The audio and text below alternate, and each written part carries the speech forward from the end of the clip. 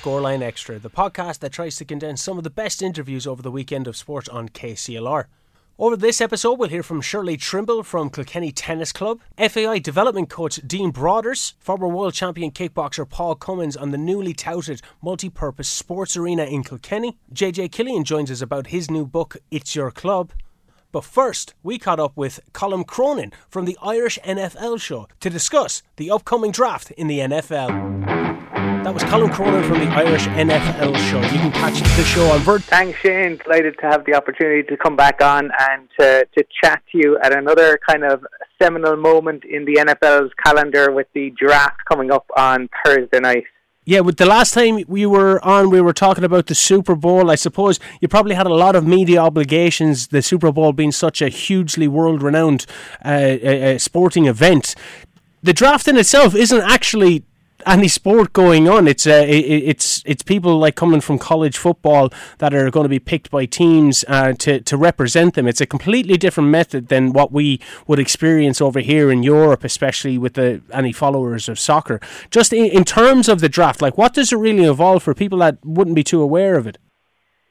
Yeah, absolutely. I suppose there are kind of two real purposes, essentially, to the draft, right? The first is that it keeps the league's competitive balance, and that's what the NFL probably differentiates it from, say, the Premier League and things like that. They're all about trying to keep it competitive as much as they possibly can.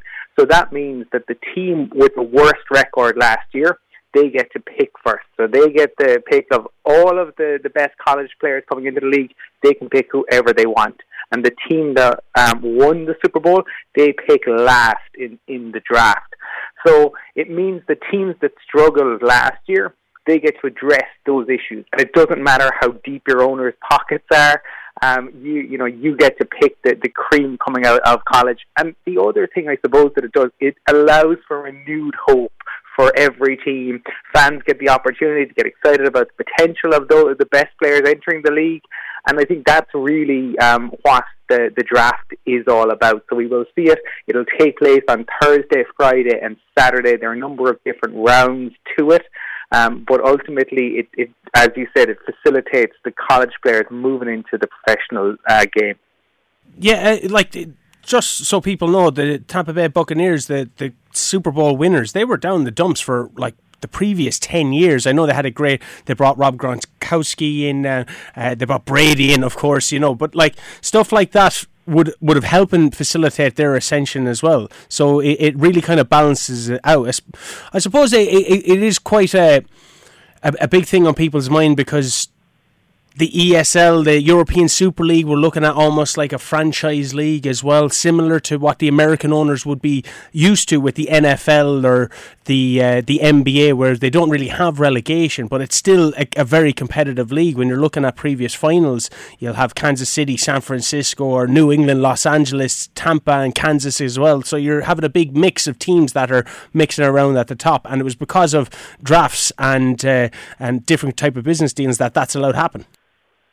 Yeah, that's exactly it. I mean, the difference, because I kept hearing, obviously, in talk of the Super League was the American model, but there are aspects to it that are totally removed from the American model, because the American model has the draft, so, allowing the worst team the first pick, but there's also the salary cap.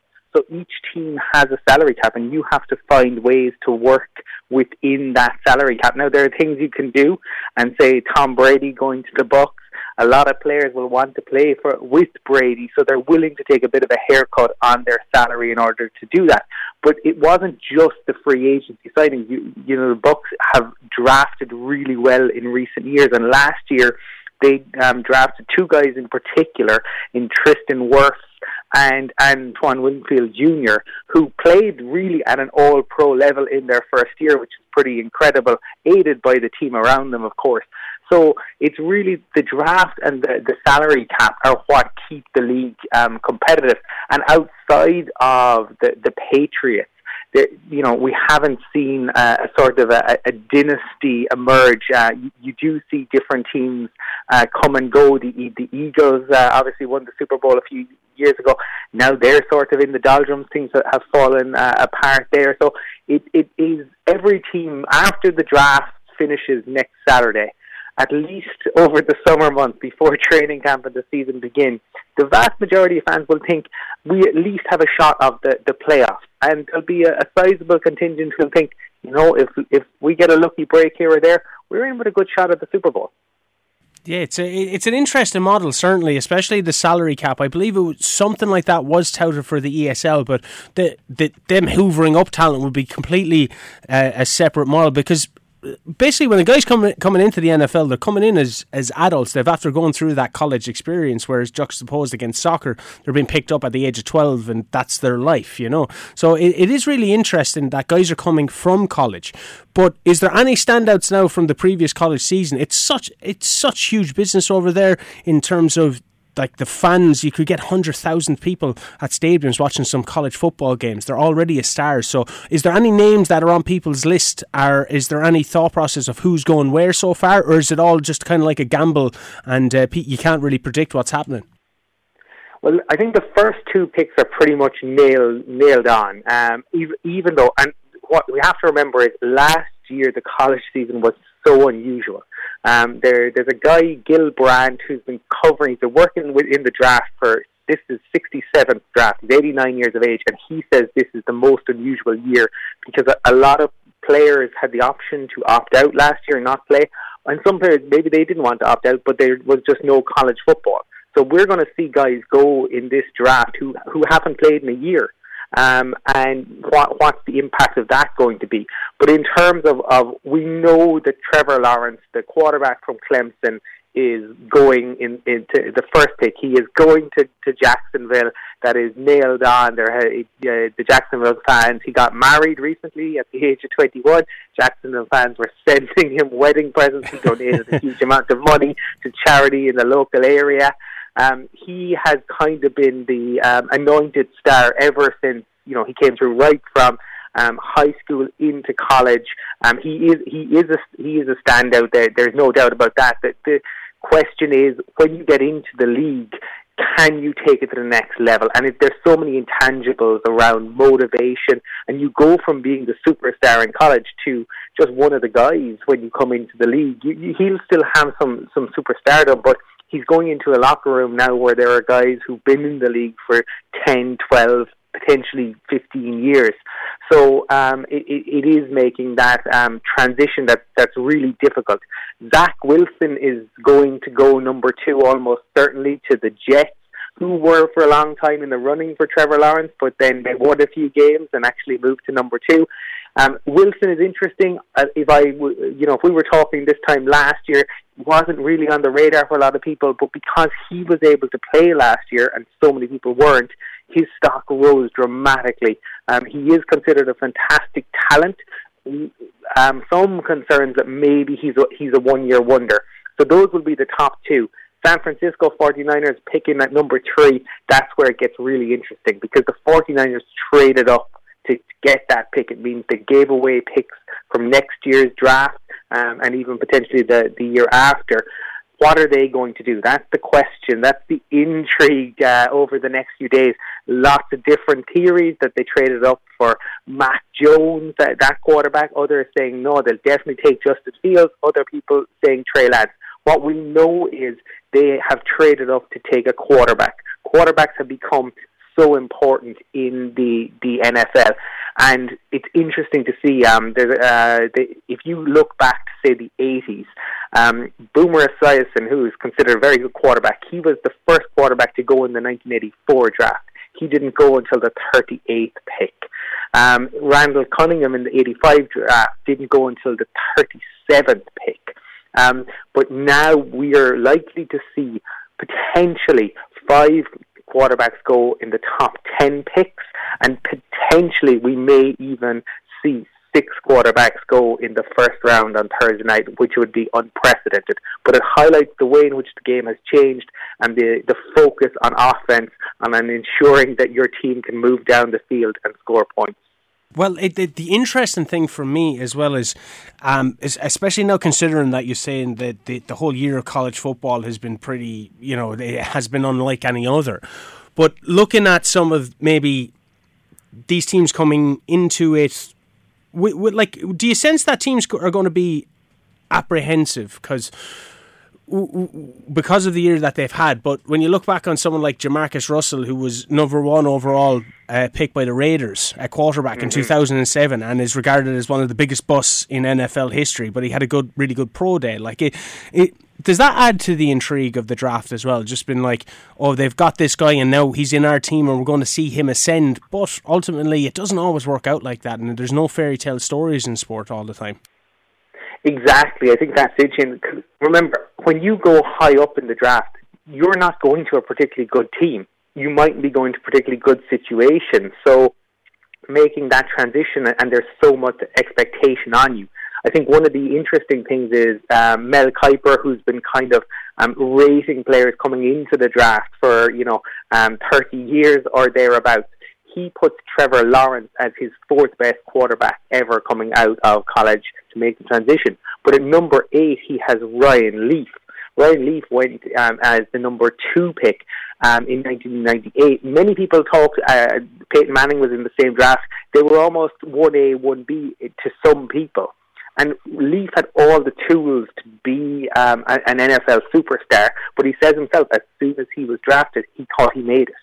So he was taken, he went partying, he didn't study, and it all fell apart. And unfortunately, he ended up in jail for a time. He's now, great to see he's put those demons behind him.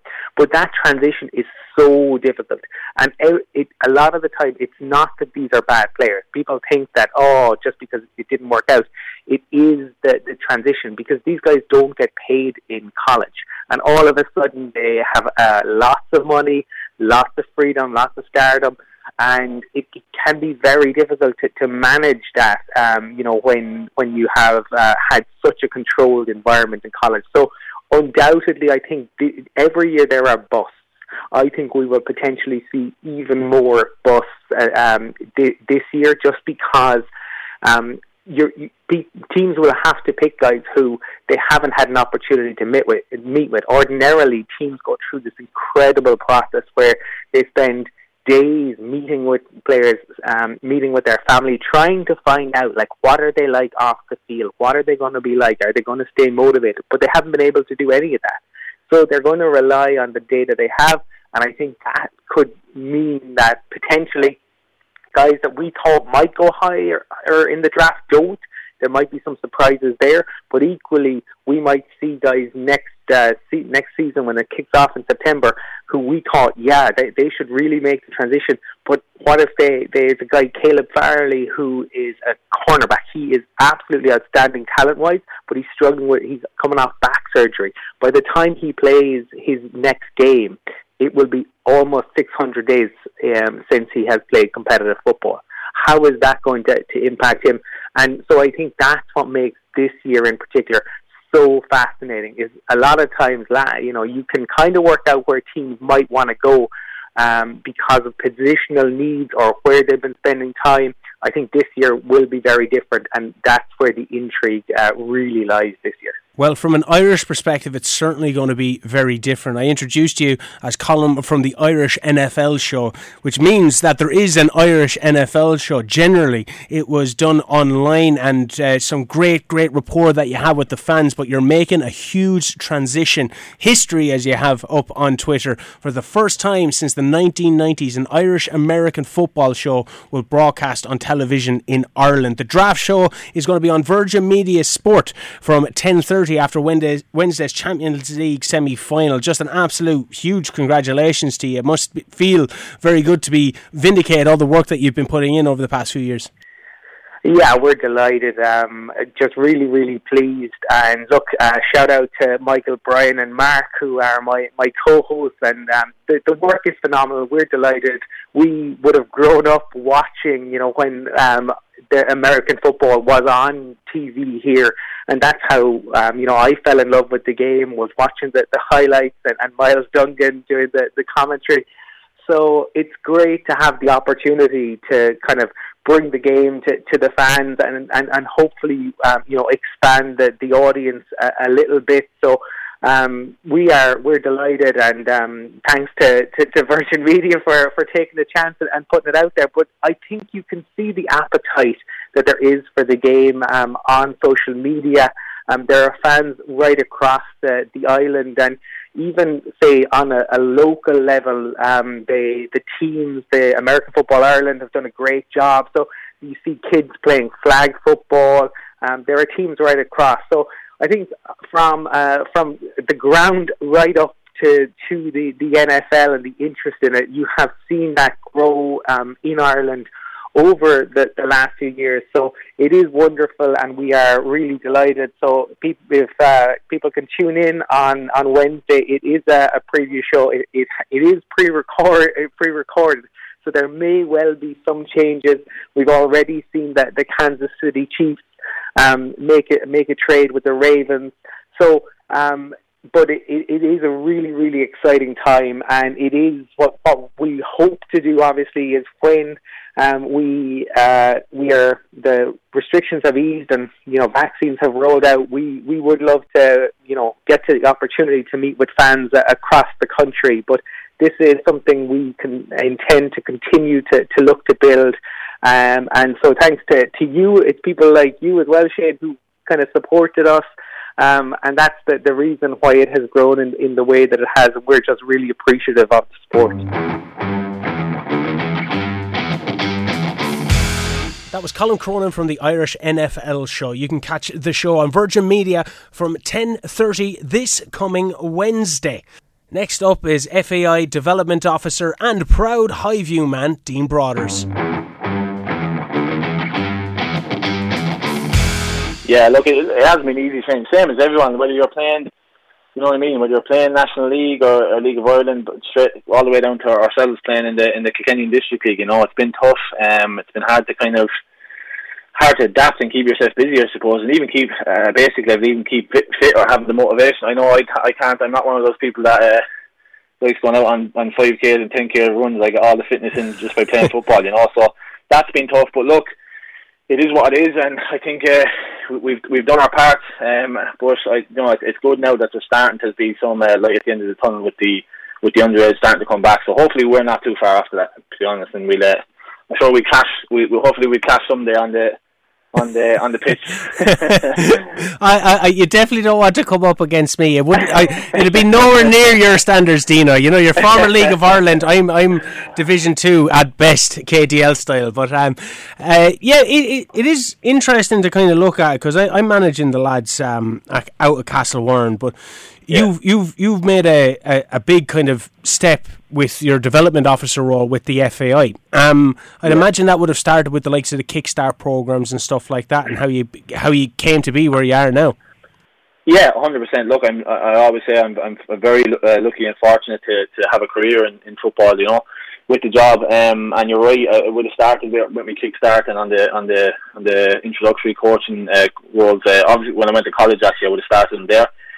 And the same as yourself, just coaching underage teams and working your way up through it then. So, luckily I've gone on a bit from there. And as you said, it's great now to have the job that I do have, because that's me. That's me day to day. I do it every day. So, I love it. And look, like you said at the start, it's just looking forward now to actually getting back out, because in our roles, obviously, we've had to adapt massively, same as most people, that everything's online. We're still doing coaching courses, of course, but it's not the same, It's good, and it's the best we can do, but even with the courses, you want to be out there with the coaches kind of face to face, and it's just much better interaction and everything. But look, we're not too far away again, so hopefully back soon. Has it allowed for a coaching sense to kind of work on more of the theory side of the game? Now, albeit you mightn't get to put it into practice for another while, but has it kind of brought some mad ideas about different aspects of coaching? Has it kind of ignited that creativity in you as a coach to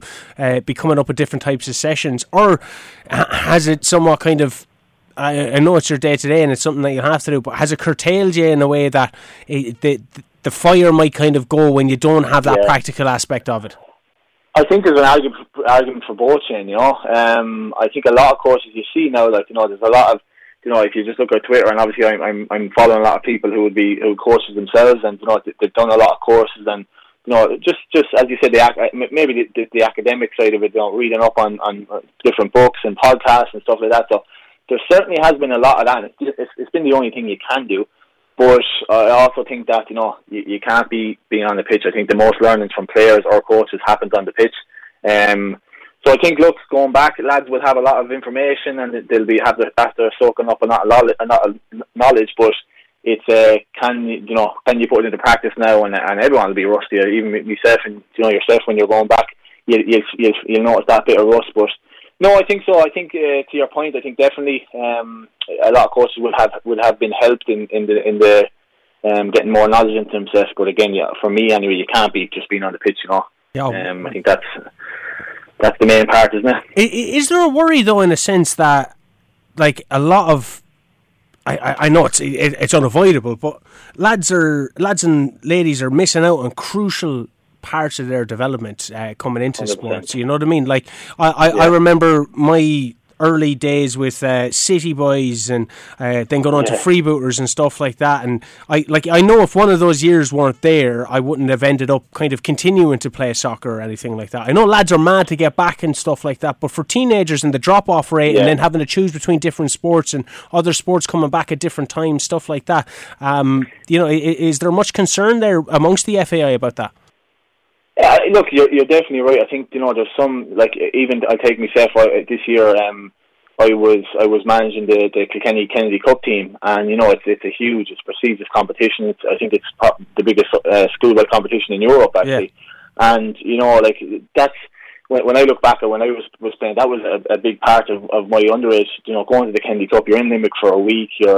It's as close to kind of a professional setup as you'll have that week. You're living in houses with all your teammates and so on. So there is parts of that. Like, a lot of kids will have missed kind of crucial times in their little pathway or their careers, whatever you want to call it. And it's right away across every sport. There certainly would be there's a concern there, but I just think that it's one of these situations saying where it goes without saying it was unavoidable. There's nothing we could have done, and the best thing we can do now is try and catch up as quickly as possible, and try and provide ways of bridging the gap and catching up on, like you said, those crucial couple of months. It's probably, what is it now, over a year. We're probably talking a year and 4 months by the time things get back to normal. It could be even a year and a half. So out of any sports person's life, that's a huge gap. So you're just hoping that, as best, a lot of kids have kind of kept themselves ticking over, and that they can pick up where they left off,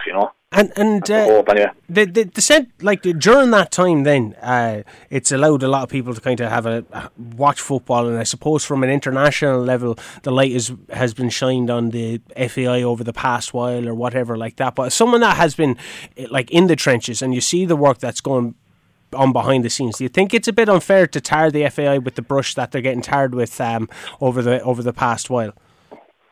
Look, Shane, it's I think when you're not in the on the inside, I suppose it's easy to kind of criticise. And look, I'll be honest, I was probably one of those myself years ago. But when you know the inner workings, and I suppose you know what's going on at underage level, and you see, I work with a lot of clubs on educating their players and stuff like that, and educating their coaches.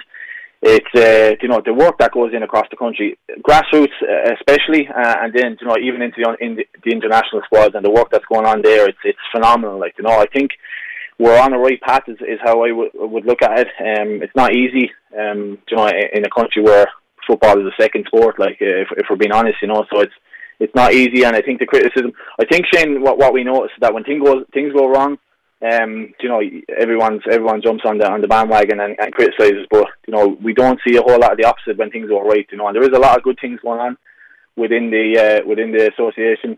It doesn't get brought to light an awful lot, but look, it is what it is, and hopefully now we can just we're on the right track, is what I'd say, and hopefully we'll see the fruits of that in years to come. Yeah, well, I see a lot of like, say, from a coaching perspective, there's a lot of different courses. We know that there was a course to get more female coaches involved in the game. Their first two, and they were offered at a no rate, or they were gauging interest anyway. There was no fee involved with that. So we see kickstarts happening all the time for people that want to get involved, and clubs supporting that as well. So sometimes it's nice. It might be nice to put your money where your mouth is. Get involved in the coaching structure of your volunteer or of your club. Volunteer, put some time in, like so many people do, and realise it is quite a difficult thing to do. But these things are happening the whole time. Do you notice much upkeep now, especially in the Kilkenny area, say, of more people getting involved with the coaching due to this pandemic? Yeah, 100%. Look, in fairness, Shane, we have been flat out in terms of the coach education we're doing. Like, there's at least 2 courses that we work on a sort of a region basis now. So it's kind of in the southeast. We will all kind of jump in and out. And there's probably 5 or 6 of us in the region that will facilitate all the coaching. So I could be in Waterford or doing a course for Waterford or Carlow, and we'd all kind of chop and change like that. But as I said, there's 2 or 3 courses now a week that we're doing. So and like you did, the uptake, especially,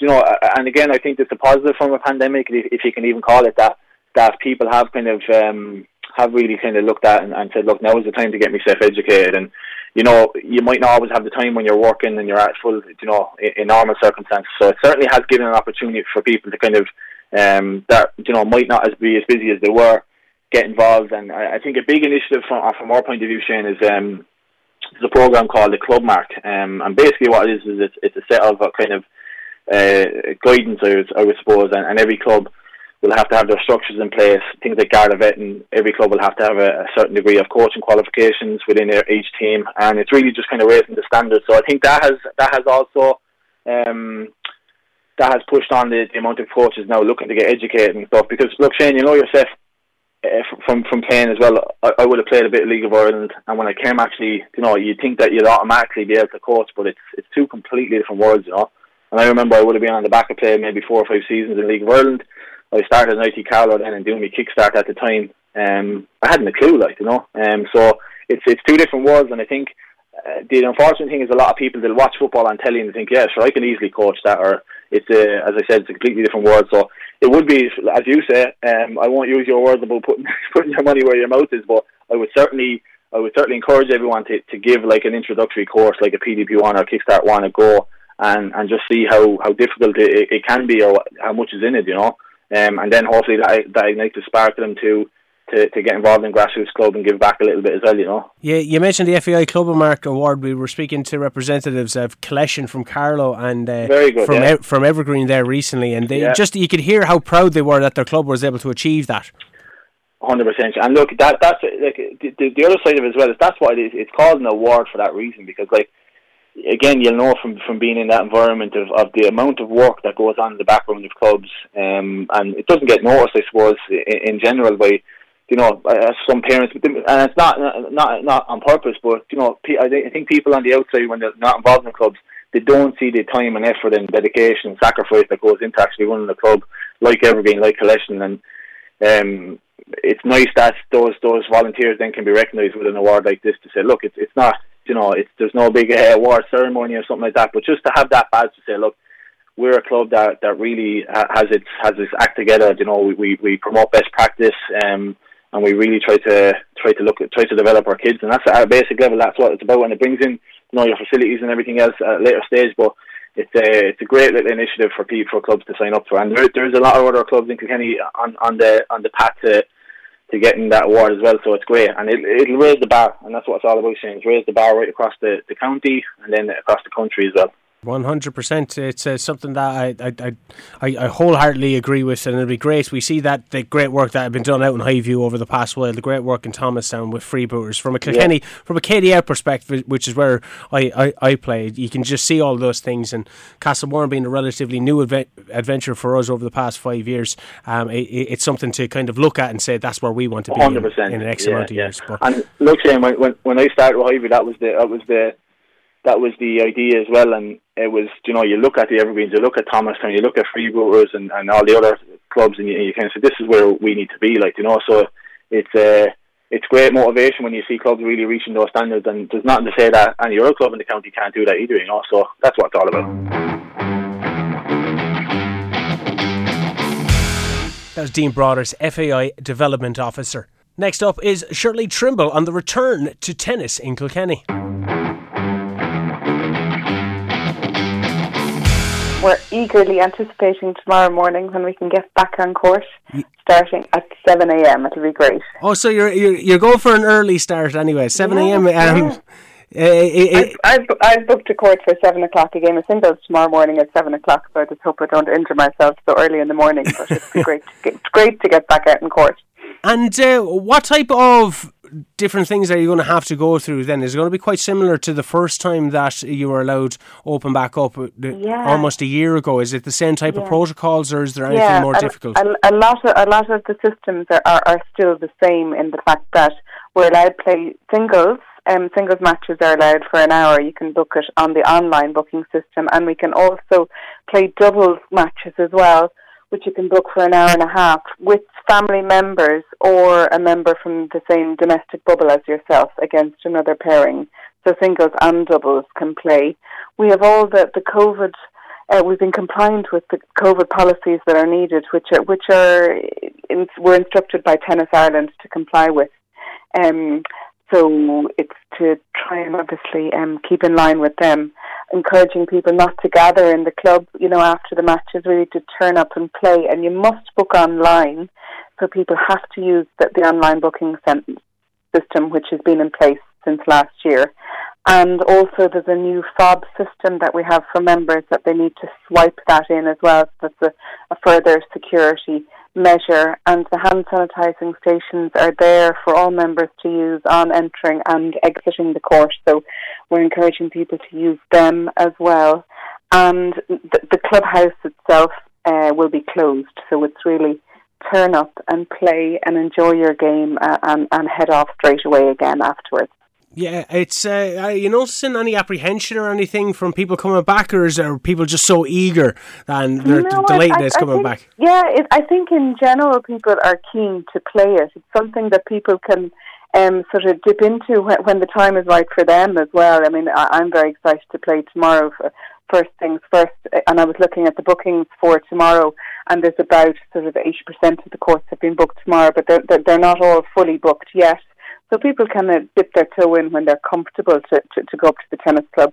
The other thing, I suppose, is injury prevention. People have been, at home and not taking so much exercise recently. So we provide, the committee and the club captain, Ivan Cahill, provided a 6-week course of online yoga for the members of the tennis club to try and get them as supple and strong as possible before returning back to sport. So that was over the last 6 weeks with local Pilates and yoga instructor Imelda Morris. So that was a nice thing for club members to be able to avail of free of charge. So hopefully that will reduce the incidence of injuries when people get back onto court again. No one having tennis elbow or anything like that. Exactly, yeah, or straining their calf muscle or straining their hamstring or whatever it is whenever they're running around the court. So no, I don't think people I don't get a sense of apprehension. I think mainly excitement and feeling lucky that we were able to get out and play, and being get back in the saddle, as you like, once again. Yeah, it's fantastic just to kind of, because I'm involved in a lot of team sports, so when a lot of these sports were opening up to tennis and golf, you started getting hope and you started getting eager of your own sport coming back. So we're looking forward to seeing anything that you're having going on. We know that you had competitions coming out of the Yazoo there last year and a lot of proactive things. But from a club perspective, all these things cost money, and there's financial implications of maintaining the grounds and stuff like that. Is there been much... for Tennis Ireland, has there been much support from Sport Ireland? We know that there's been different type of grants and funding that have been talked about for different sports. Has there been much in the tennis world coming your way? Yeah, there has, and there's been a bit of money directed our way we got a new lighting system last year, LED lighting system, which is great for predominantly over the winter months. So we haven't been able to avail of that too much, but we got some funding from an Irish sports grant for that, which was great. And we're hoping to make the club itself a bit more eco-friendly in terms of incorporating a solar heating system into the club and the clubhouse itself. So that's something that we're planning for this year as well. The development committee has been busy behind the scenes, as have sort of the maintenance committee up in the tennis club as well. They've been doing great work in terms of painting and putting in new boundary netting and giving, some overdue maintenance to the tennis club as well. So there's been lots of scurrying around in the background trying to get it ready for starting to play tomorrow.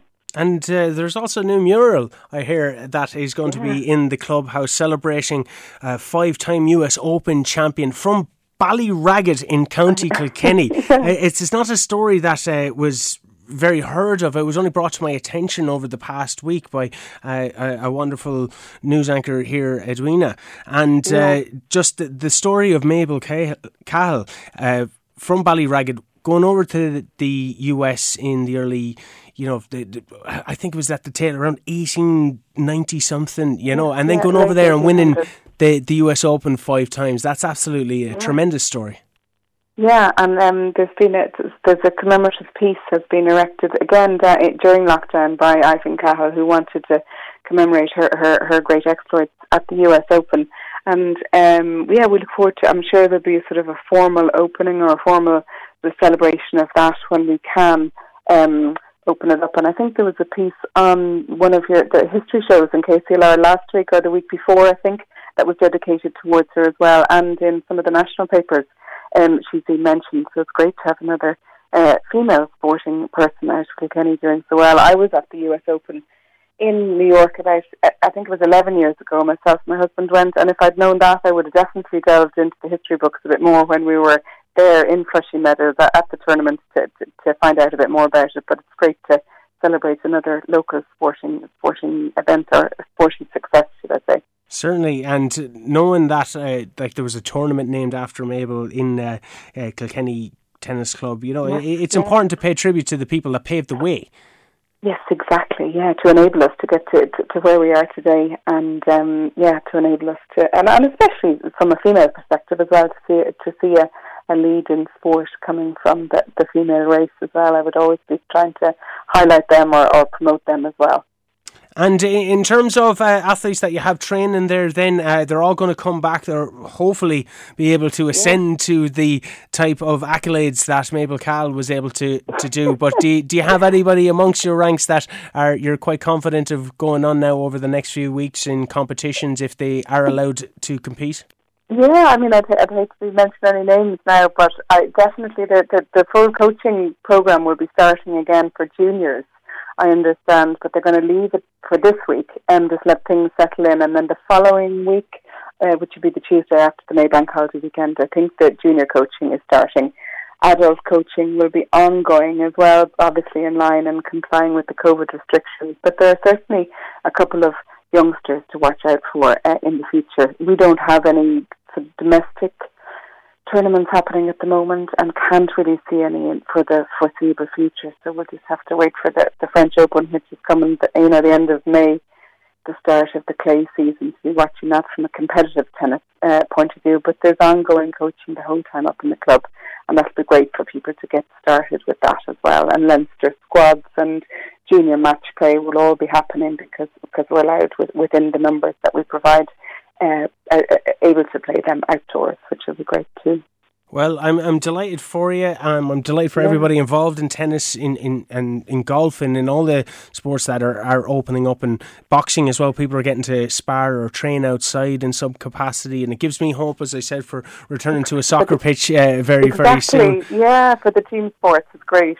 Yeah, sort of some sense of normality with this being a stepping stone to getting back to the outdoor training as well, which will be coming down the line, hopefully. I don't think my soccer team will be too pleased if I tell them that they have to be up at 7 a.m. though in the morning for a session. They'll have to start stretching now if it was the case.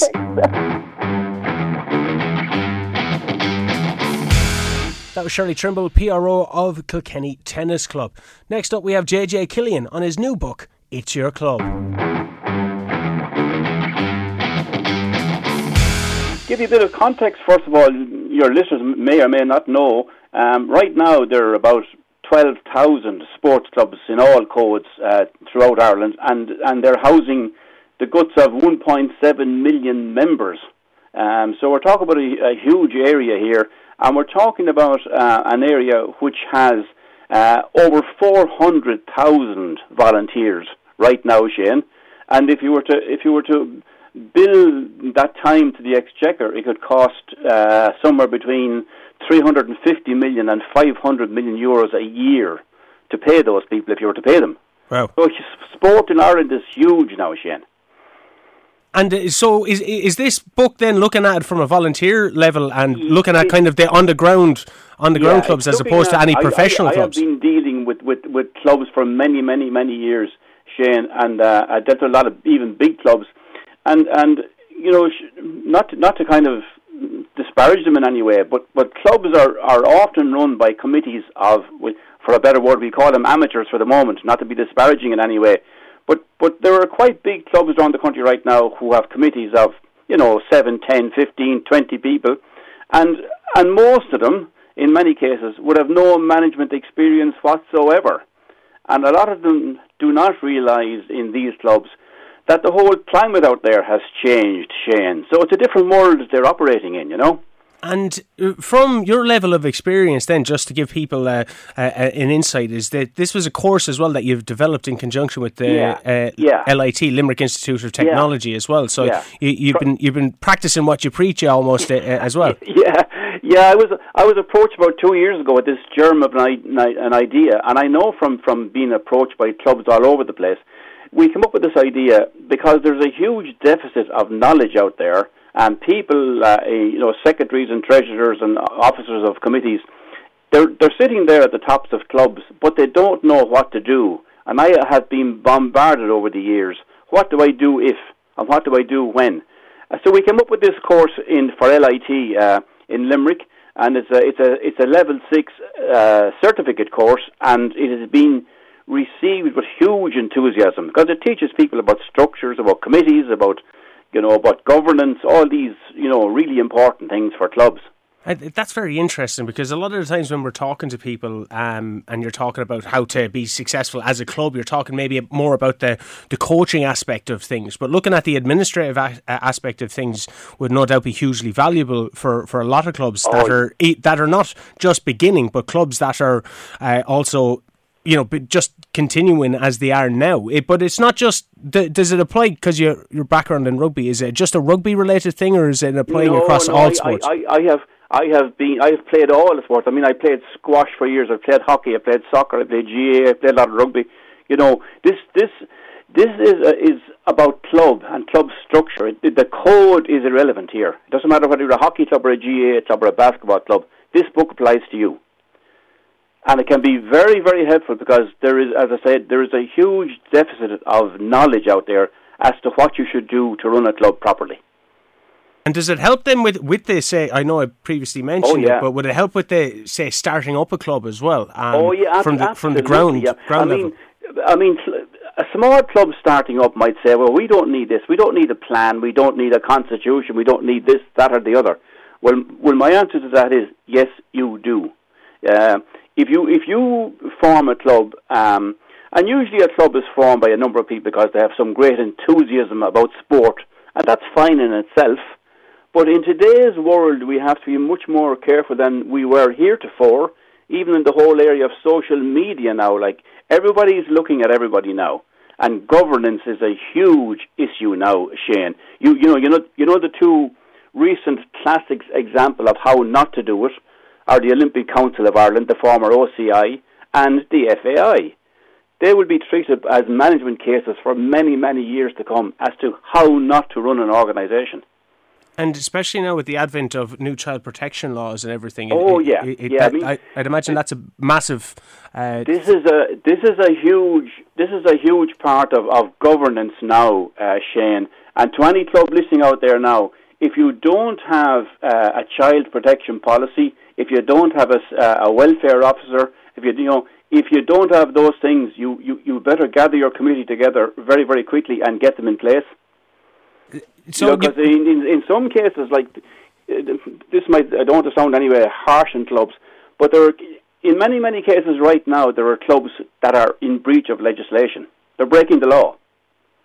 So, while it's great to have a club and be enthusiastic about sport, there is a bigger context to be understood here, Yeah, because I was about to kind of put it to you as well that there is something nice behind kind of establishing a club and a group of friends getting together and being able to do that. But is it it does become a bit of a much bigger thing in that it really does impact people's lives and it impacts the community. And to be able to help the club strive, do you reckon then that your book is integral for people to know this, kind of giving you good basic understanding, or is it a lot more? I mean, I've had some of my students come back from the LIT course, and I was talking to one of them there the other day. He's a member of a GAA club, and he said every club in the country should have this book as their handbook, because it tells you how to do everything. You know, like for example, there are clubs out there now, and you could ask every club in Carlow right now, when did you last look at your constitution? And you'll probably get a lot of sheepish and embarrassed looks. I'd say most clubs right now haven't looked at their constitution, if they have a proper one, in the last 10 or 15 years. And the constitution is the club Bible. It's your 10 commandments. You know, the club has to operate in accordance with its constitution. And you yourself, JJ, you have a military background. You were I do, an army officer. I was an army officer for nearly 25 years. Yeah. So you can served here and abroad. You can hear the self-discipline in your voice as you're speaking about it. Well, thank you very much. Well, sports clubs, Shane, require sports clubs now are they're like small businesses, Shane, and they do require a discipline. I mean, there are shops there right now in the main street in Carlow, and there are shops there that are turning over, we'll say. Well, let me put it another way. There are medium-sized or large-sized GAA clubs, rugby clubs, soccer clubs, who will now have a turnover on an annual basis of 150, 200, 250, 300,000 euros. Now, if you have a shop in the middle of Carlow town turning over that sort of money, you will mind your business because you have a nice business. So, what I'm saying to all those people out there who might be members of clubs, if you're running a sports club, it should be run on business principles. There's no other. I mean, sporting enthusiasm is fine, but make sure that you're acting properly and with due governance. It's very interesting. Well, can people pick up this book, or are you available for talks when think? You can. Well, as you know, the bookshops are all closed at the moment, Shane. This book is published by Oak Tree Press, and it can be bought online in two main places. It can be bought at successstore.com, and it can be bought, of course, through Amazon. Fascinating. Well, thanks very much for your time, JJ. And thank you, Shane. As I said, it's a very thought-provoking thing that you're doing in the sense that it doesn't really get a lot of coverage, the business aspect of a lot of sports, it's quite interesting. Yeah, I mean, just the final word to all your listeners are there. If you any club is made up of the members. You are the club, and it's your club, and so you have a responsibility as a member and as part of the club to make sure that things are run properly for the members. Fascinating insight there from JJ Killian on his new book, It's Your Club. And finally, Paul Cummins, former world champion kickboxer, trainer at Top Pro, but also a manager with Kilkenny Storm on the newly touted multi-purpose minority sports arena. It was proposed to the council there on Monday's meeting, and the exact wording is that Kilkenny County Council support the work with alternative sports organisations, including the provision and the suitable site to build a multi-purpose sports facility and arena in Kilkenny. And it was passed, and it was opted into the council's policies, which is a big win for us, to be honest with you, in recognition. So it's been 15 years since we first proposed it, and I suppose this is just the recognition that this facility is needed, you know, and it's a brilliant score for us, you know. And is that what it is? Is it recognition, or is it a commitment to either furthering this this idea, or just, as you said, recognition? Yeah, this is where we kind of need clarification, and we probably need a couple of follow-on meetings to clarify exactly what it means. I suppose verbally it is a commitment from the council. But, you know, they've had commitment for even recently with the skate park, which took, you know, over 10 years after it was committed to. So for me, it's a big thing in recognition, but there's still a lot of work to be done. For me personally, want to know, like, is it a recognition of our proposal? Is it a standalone venture that the council have decided to take on themselves? And ultimately, whichever way it goes, that the product that's that's eventually developed is the right product. And, I've always said that there's been mistakes made in the past with facilities and stuff like that, that the same mistakes are not made again, that the people that this is supposed to service are contacted and have their input into what's being needed. There is plenty of places around the world that have these facilities, and really you just have to copy these places, and that they don't come up with some alternative decision themselves that just doesn't suit. And so there's a lot of work to be done. Is the recognition at the government level like kind of the first time that hockey in general has received some type of recognition from a government body?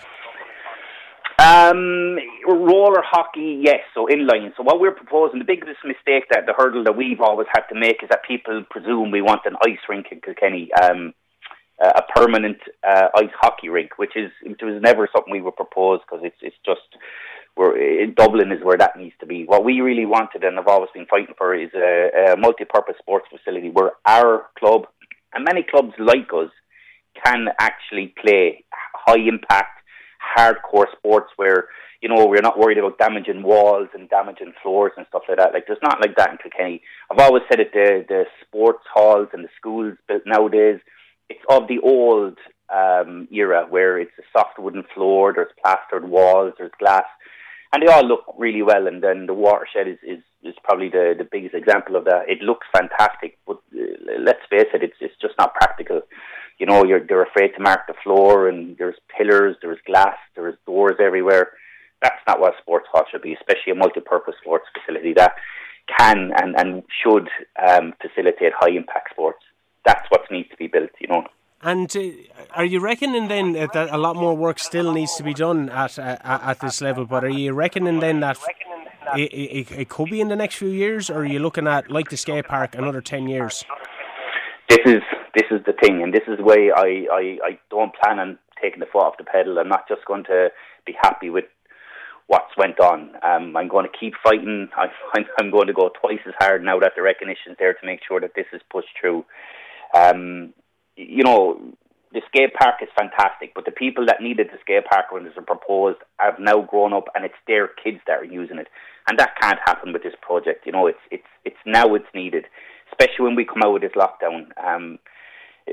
I've always said it's a multicultural community out there now. That brings in itself different needs. Those needs and sports need an alternative facility so they can play their sports in it. Sports like roller hockey, like roller derby, like indoor field hockey, wheelchair rugby, wheelchair basketball, all these high-impact, high-speed sports.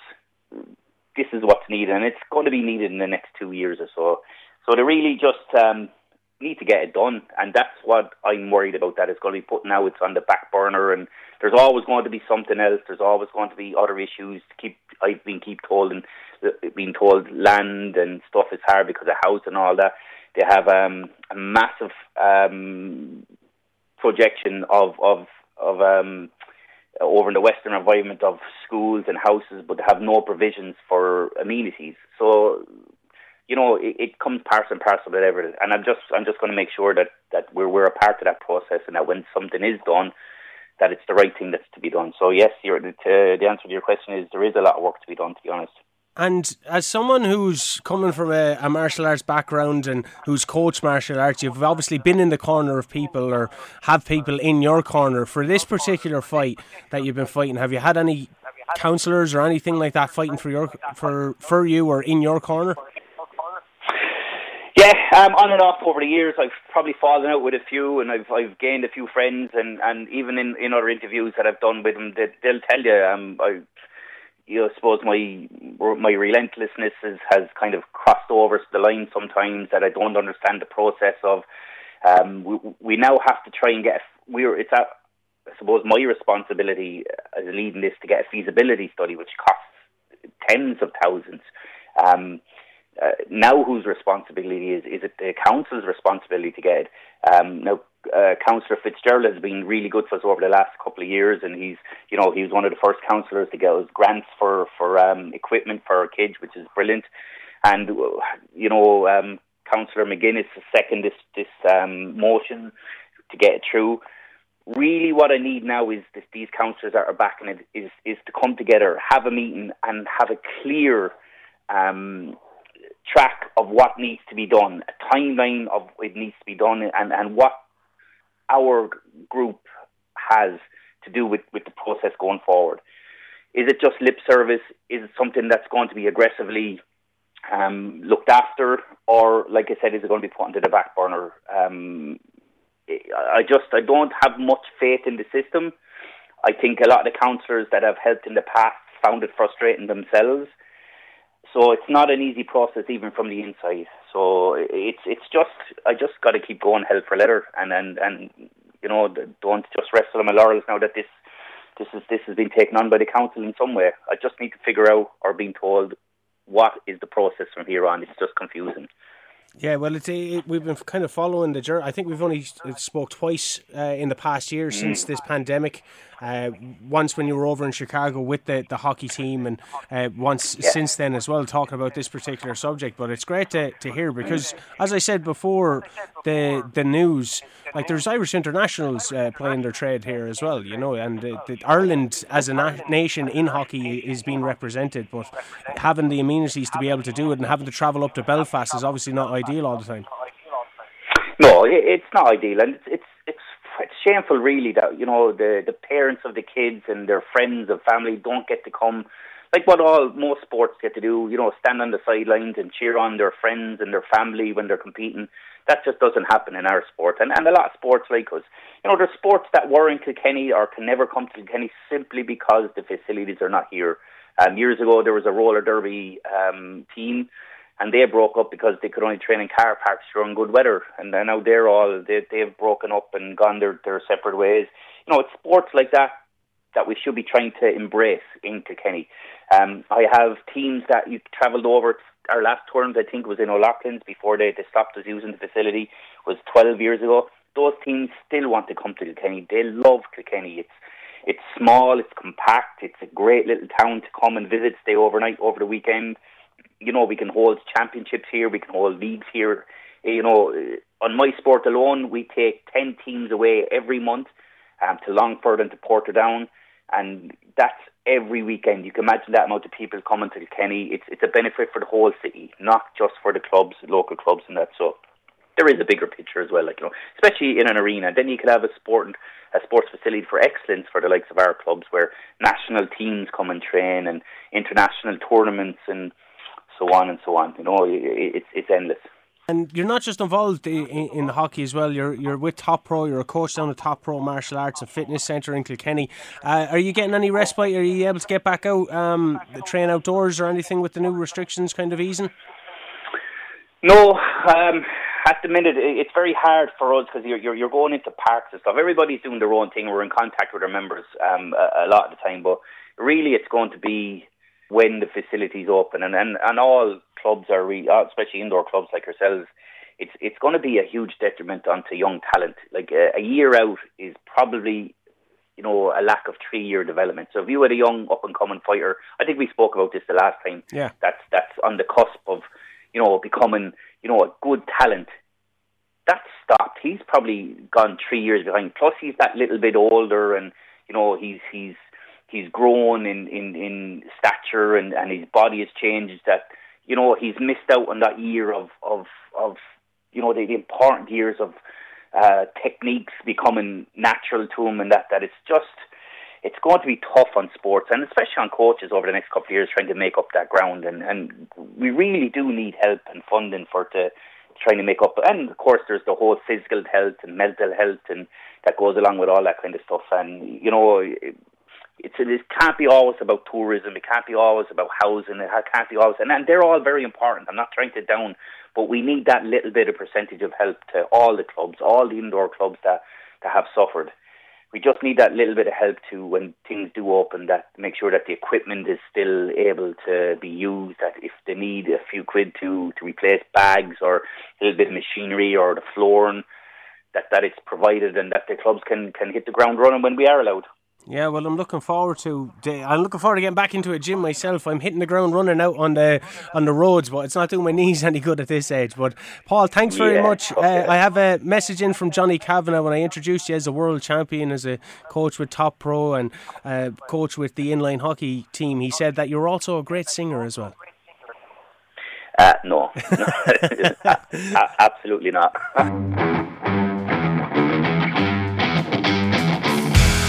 That was Paul Cummins. And that's us for today. This is Scoreline Extra signing off. You can catch the live show in all its glory 2 to 6 on Saturday and Sunday. If you like what you hear, why not dip into the archive? Some great interviews have been conducted over the past few weeks on Scoreline. That's it for now on Scoreline Extra. Stay safe, stay sane.